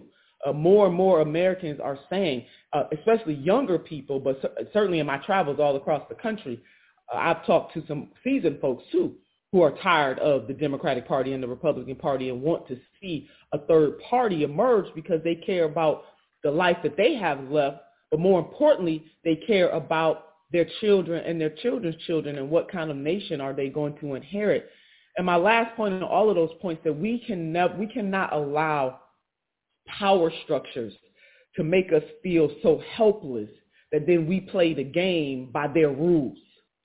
If that had been the reality of Black Americans in this country, Africans, and then their African-American descendants, then the prospect of the abolition of slavery would have never happened. You see, that is the realest example that I can give you. Yes, was it hard? Absolutely. Did people make sacrifices, bloody sacrifices, mental sacrifices, physical sacrifices? Absolutely. But if they had played by the rules that were set before them, the notion of the 13th Amendment with its flaw would not have come to pass. So we have to make a collective decision about how hard we are willing to fight and what sacrifices we are willing to make to get there. And all of the examples that I'm giving you is not an either or, it's an and I want you to see it that way, because it's not just one thing that's going to get us there. It's multiple things that are going to get us there. And even though, going back to the point about the UN, even though I don't necessarily disagree with Dr. Darity's point about the UN not having the power to force the United States to do anything, as a matter of political tactics, this is my tactician, the politician in me, as a matter of tactic, to take something before the UN would be a beautiful thing. And at the same time, taking every other step that I have mentioned and also Dr. Darity has mentioned as well. So it's not one thing, it's all of these things. I would only endorse Nina Turner's point about the importance of third parties evolving that actually have some heft. And there's actually an effort underway that's being led by Eric Smalls to establish what he's calling a Freedmen's Party. And there are other types of efforts to establish third parties. The presence of third parties does not prevent coalitions from being established with the existing dominant parties, but it may also put pressure on them to alter their direction of change. So I think that's important.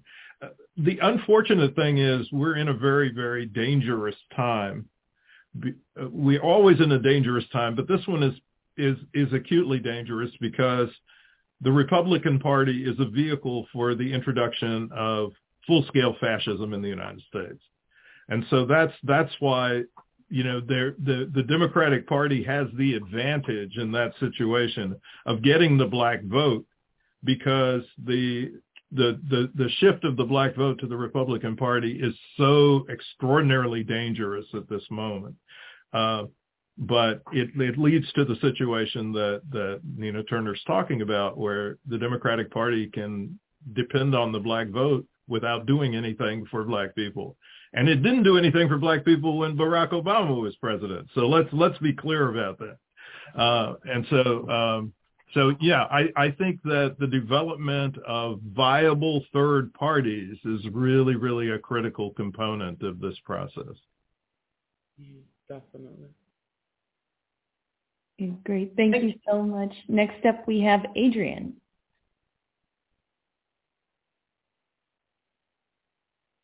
Adrian, are you there and able to... Yeah, no, I was unmuted. I think someone muted me. Sorry. I just want to say thank you so much, Dr. Darity and Sister Nina Turner, for being with us today. And all of the insights that you've made are just so important. And I think for our membership as Democrats who live abroad, it's really important to hear these points of view, because we have a lot of members who have not lived in the United States before, or, they just have not had the political education that I feel is required, that I grew up with, that you all grew up with. And I think this is a really important question about how we address this in America. So I'm making more of a comment than a question, really. I think yesterday we celebrated the Holocaust Memorial Day, and there's, increasing evidence that people across the world don't believe that it happened. They don't understand what happened. They don't know the historical value of it. And we have in the United States at the moment a governor in the state of Florida, like Ron DeSantis, who is banning AP history courses about African American studies. So for me, this is it's a two-pronged thing. I think the educational part is very, very important, and this will increase our the viability of third parties in the United States. But I think also within the Democratic Party, it is about accountability. And so for me, as a member of Democrats Abroad, I'm holding our leadership accountable for their knowledge or lack of knowledge about these issues, and also about what it really means to be an ally at this time. And I would like to hear, your perspective about how we can improve that with it, because we do have to, the fight is within the Democratic Party as well, I think. For now, that's where it sits. So I would like to hear if you have any thoughts about, how do we hold our own accountable? I mean, definitely we got to have an inside and outside game plan. I mean, the only way to hold people accountable is to, one, make the demand, and then there has to be a consequence for the demand. So if we were keeping a report card right now, what are the things that would be on that report card? As an educator, and Dr. Darity and I both are that, and, I would have my students in my class, and I let them all know, first day of school, everybody got an A. Everybody in this class got an A today. It's your job to keep it. So when it comes politically, we do not analyze these elected officials through that type of lens. I voted for you. This is your score right now. It's your job to keep it. How do you keep it? Well, these are the things that you got to do to keep it. We need the George Floyd Act passed. I mean, these are minimal things that black folks are asking for. This ain't even pie in the sky stuff that black people are asking for, and they couldn't even do that. So when the midterm came, I analyzed my students. Some students still kept A, some had B, some had C, some had D's, some were borderline F's. And I said to them, now you got X number of weeks to make this right so that you can get a good score in this class in the final analysis. That is the same thing with these people that we elect to office. So we can run people too. I mean, let me tell you, as a national co-chair for Senator Bernie Sanders' campaign in 2020, and certainly I was with him in 2016, I want you to think about how a senator from Vermont, one of the smallest states in this country, was able to go up against juggernauts and raise grassroots dollars to do it. I use that as an example because we can raise up the consciousness of people in this country and all around the world to the plight of black people here, pull our resources, our time, our talent, and our treasure to get people to move. And the fascism point that Dr. Darity brought up, I totally agree. Black people are always saving this nation. But you know what my question is? When is the Democratic Party going to act like neo-fascism is a threat? Why is that burden solely on black people to constantly save this country from neo-fascism and accept the lesser of the two evils? When are Democrats going to comport themselves as if neo-fascism is a clear and present danger in such a way that they are pushing and passing policies that change material conditions? See, they not acting like it's a clear and present danger, but the burden is always on black folks to act like it's a clear and present danger, which it is. I am not minimizing that. I think neoliberalism kills you slowly. We are witnesses. And neo-fascism kills you quick. So they got to have an obligation to do that. But I want no one to leave this gathering today thinking that we are helpless. We are not helpless, and we are not hopeless. But it will require a great deal of planning. As my dear friend Michael Render says, a.k.a. Killer Mike, we got to plot, plan, strategize, organize, and mobilize, and that takes a lot of work. When we think about notions of justice, it's all up here, and we think of it in some high-minded way as we reflect on Black history and how far we've come, but yet we forget to go deeper to realize the blood, sweat, and tears that was given to even get us this far, that the whole notion of justice is not pretty.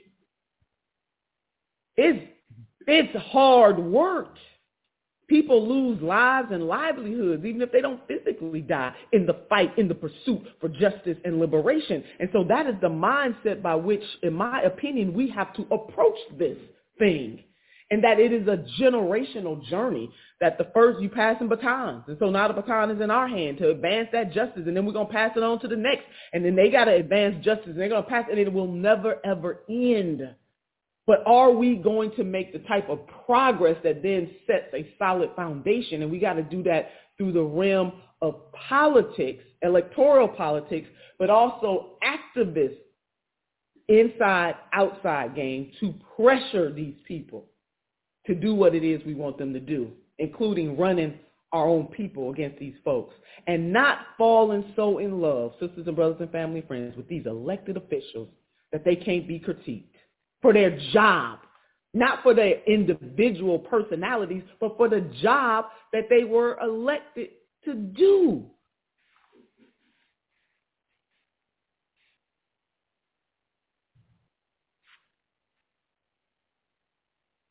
All right. Then I suppose next up we have Friday. Hey, good morning. I always enjoy the conversation that you all host, so I'm just grateful to be here. But my questions, and I put them in the chat, it's a two-part question for Darity. The first part being, could he get into the difference between harms-based model for reparations versus lineage-based? It seems to me in the reparations community that is kind of the split or the assessment that municipalities are facing. And two, in terms of validating or documenting a harms-based model and evidence or proof that you would need to pull versus with a lineage model, the genealogical records, could you just discuss what the differences in those documentations would be and what the potential impacts would be if municipalities chose one or the other? So I don't think that the dichotomy is between harms-based and lineage-based approaches to reparations design.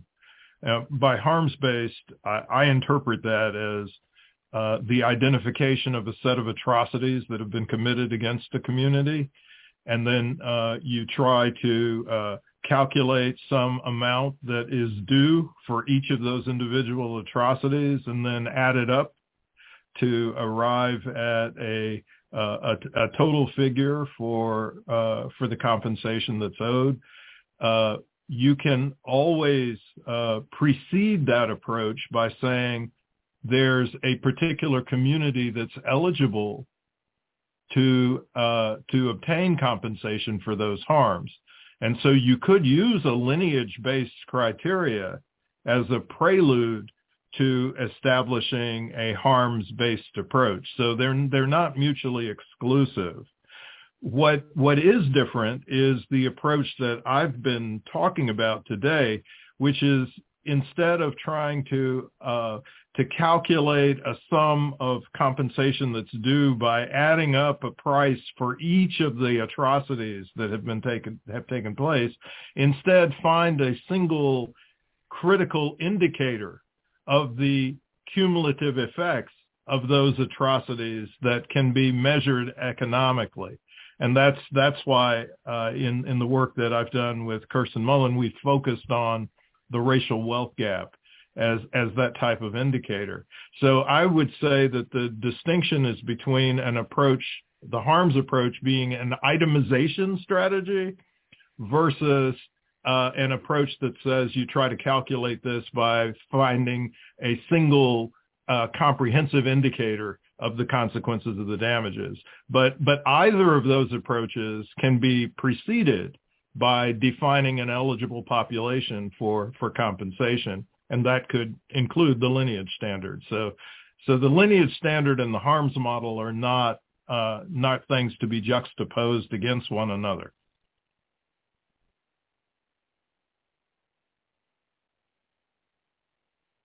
All right. Thank you for that.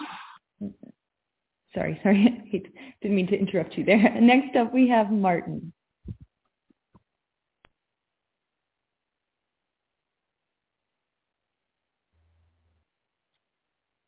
I believe my question has already been answered. What I wrote was that what options do African Americans have if they don't vote Democrat? The Republicans win, and that's not good. If they vote Democrat, then they become trinkets, as Ms. Turner said. Either way is not satisfying. What options are available then? I think I understood him to say his question has been answered already? Is that, or is he asking a new set of questions? Yes, my question, I think, has been answered. Okay, yes, sir. Thank you very much. Thank you. Issa, I think, is unable to unmute, so I'm going to read out what they sent in the chat. Issa says, honestly, despite being pro-reparations all my life, I did not know the VA denied the GI Bill mortgages in the 40s, 50s, and education. Did not know the Department of Agriculture took farms from Black families, that redlining was law, that northern cities had sundown laws. The whole state of Oregon was a sundown state. And he says there are too many details we do not yet know. So this seems like a comment, but if there was a response, I think he's open to that. Just one sidebar on the GI Bill. The GI Bill's educational provisions were not applied differentially to the degree that the home buying provisions were applied. The difficulty with the education provisions was that there were a limited number of seats for the returning Black GIs because of segregation in higher education and their ability to only attend what was then a handful of historically Black colleges. And so as a consequence, they all could not take advantage of the GI Bill for the types of programs of study that they had in mind. And then in addition, the agents who were executing the GI Bill tended to channel the Black GIs towards vocational programs rather than degree granting programs for BAs or Bachelors of Science degrees.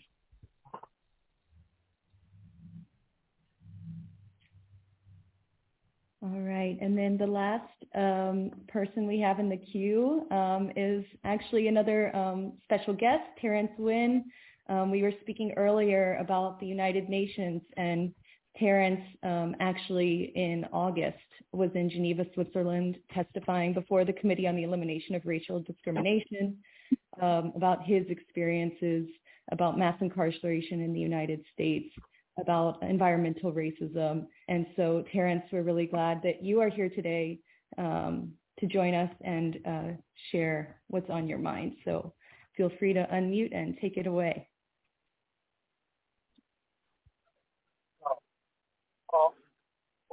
I am privileged to be on in the time of you are very powerful speak. But I think that we as Black people, we'll take it for granted. So that's why everybody with a problem, it can just get a supersede us, get a jump over us. That's why we had a Black president that didn't address the Black problem. So we speaking to the Democrats.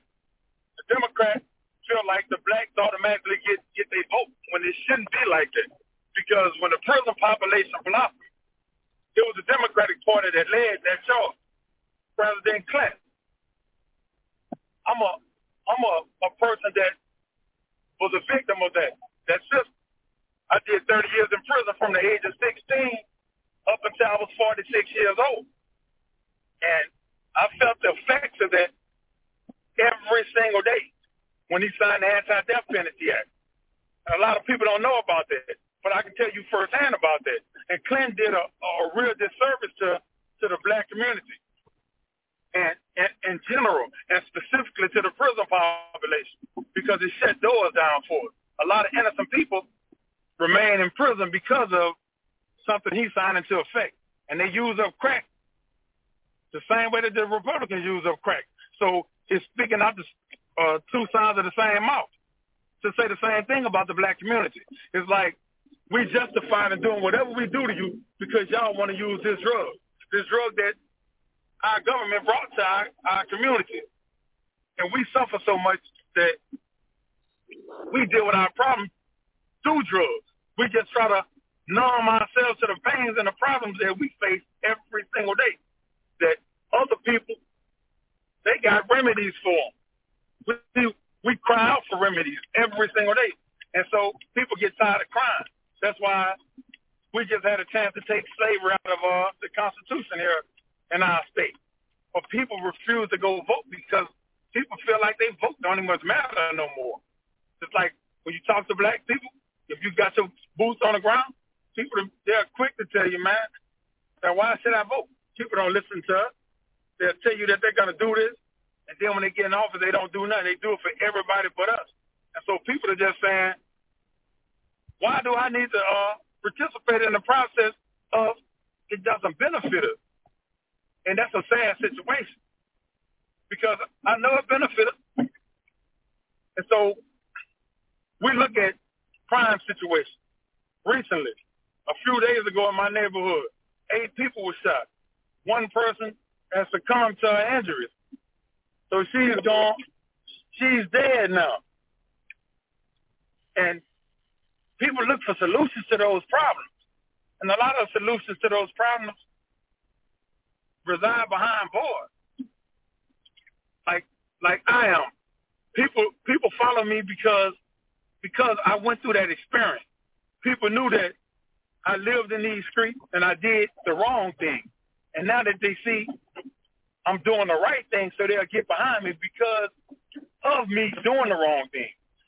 It's the thousands of black people who've never did the wrong thing, and they are out front doing the right thing, but people don't really follow that. It's like, how can I get you to fix a problem for me when you've never suffered it? You've never endured it. So people want the people that's actually experienced what they're going through. We look at doctors or we look at people that speak about prison problems, but they've never been to prison. So how can you tell me? You telling me this from studies, but you studying people that have been to prison, and you still can't tell me that experience. But people to listen to people like me because I know that experience. So I don't need no paperwork, no fancy doctrine to tell you how it feels to be isolated for 23 hours a day, or how it feels to lose your mom and your dad behind bars and have to come home shackled and handcuffed where you can't even scratch another part of your body. I can tell you how it feels to wake up every single day and have to go to work in a field, and you get called the N-word by white people on horses with big walls of tobacco in their mouth, and they beat you when you stand up like a man. And it be when we think about what just happened in Memphis, you see that every day in prison, but it's white guards doing it, and you'll have a black guard putting his boot on you, and they'll drag you down concrete on your back by your shackles and handcuffs, and all your skin is tearing off your body because you want to be a man and you want to speak. So can't nobody that's never lived that experience tell me anything about it. But that's who we get behind. The people that's got these fancy doctors to tell you, yes, this is what he is going through. How you know what I'm going through and you've never been through it? And so people that's living these traumatic experiences within our ghettos, they don't want to hear that from people that's never did it. That's why nobody in no suit and tie can walk through the ghetto and get people to respond to them. But you can take me in this hip hop gear. I can walk through it. You know what they're gonna say, man? That's T-Win. they're going to get behind me. They're going to respect me because they know as a 16-year-old boy, Terrence Wynn went to prison as an adult. He went to Angola, the roughest prison in Angola, and I came out a man. And I came out with my sanity, and I came out way more educated than I did. So those experiences combined with the education makes people want to follow me. So I listen to Miss Turner, and I love it. And you get me going. You make me think about Nat Turner. You make me think about Denmark Vesey, Gabrielle Prosser. You make me think about the greats that no one speaks about in our history. We speak about Dr. Martin Luther King because he did great work. We speak about Malcolm X because they did great things. But those that's hidden. Now we're taking a train of thought from blacks from the education department, so blacks can't learn anything about black history. So that's another injustice that's done to us. Everything is done to us, and we really don't stand up for it. It takes us to die for people to stand up. And then some of us die, and it goes overlooked. So we look at swift justice. But I can look at Alton Sterling, looking at the police shoot this man down and die, and have no justice come. I can look at Ronald Green, who just was killed by the police here in our state, and ain't nothing being done by this. It took 3 years for that to happen. But these black men, they was arrested on the scene. I can tell you about Ronald Greenspan. He killed in St. Marksville here. They killed a little white boy. They was arrested on the scene. But ain't no white people getting arrested for killing black people. But we scream Black Lives Matter. But it don't matter because what they use up is the crime within the black communities are being done by black people. So how can Black Lives matter when it don't matter to you? And I understand that we need to love one another. We need to start doing more for one another so that we can see one another as human, and so that we can see one another in a more respectful way of seeing people, so that when we're hurt by a situation, we don't take our hurt out on one another. So it's understandable. So that means I got to look in the mirror first. Every single day I got to look in the mirror and I got to say, man, I love me. And then me loving me, that means I'm going to love anybody that looks like me. I'm not going to take anything away. And so we have been praying for years in this country. Black people have always had to pray. I mean, white people don't even much believe in God.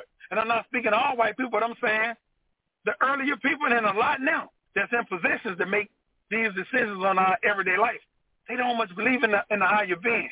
Terrence. Believed. So thank you so much. Thank you so much, brother. So, that's Terrence Wynn. He is the chairman of PIPES, which is a community organization in the community helping people. And, Terrence, I know you're fired up, brother. I'm fired up too listening to you. I really, really want to thank you for that. So, somebody could pop Terrence's contact information in the chat box. And, for those who want to work with him, this is boots on the ground organizing of the dispossessed, the hurt, the ones rendered indifferent, shunted off to the peripheries of the political spectrum. Terrence is doing the work to bring them back in. But, these communities, these dispossessed and, subjected to deprivation communities, I should say, they're looking for a champion. They're looking for someone who listens, not, as he said, a person with a suit on, a black face in a high place, just to get up to the White House and then pretend, oh, look how much progress we've made as a people. He's looking for people with an inside-outside strategy who want to be held accountable to the communities that they purport to represent. And really, across America, even outside of America, black people are looking for that, and we've been looking for that for around 400 years. So as we, come up past the hour and a half mark, I just want to ask Dr. Darity and Nina Turner if you guys have any final remarks you would like to share. So I'm absolutely. Ms. Turner, if you like, you can also go first. Oh, that's all right. You can let Dr. Darity go first. That's fine. I don't think I have anything to say beyond what Terrence Wynn said. It's very powerful. Yeah, amen to that. I was going to say to Brother Terrence, run, baby, run. You know, your testimony, you can't have a testimony without a test. And this brother has been tested, and he is a personification of perseverance and strength. Very touched by everything that he had to say. And I think we need the brothers and the suited brothers. We need all the brothers out there doing the thing on behalf of our community. I just want people to lead this call knowing that it is not hopeless and we're not helpless. The great President Nelson Mandela of South Africa once said it always seems impossible until it is done. And we have many examples from history to draw upon to give us the strength and the fight and the might that we need to know that we can keep on keeping on, that we can keep pushing to the high mark, that it is not over for us or any others that come after us, but the future is only going to be bright if we utilize our strength and our power today to deal with the challenges that we face and to be courageous in pushing ahead. So Brother Terrence, baby, just sending you love. I mean, so much love, and you just keep doing what you do, whether you run for office.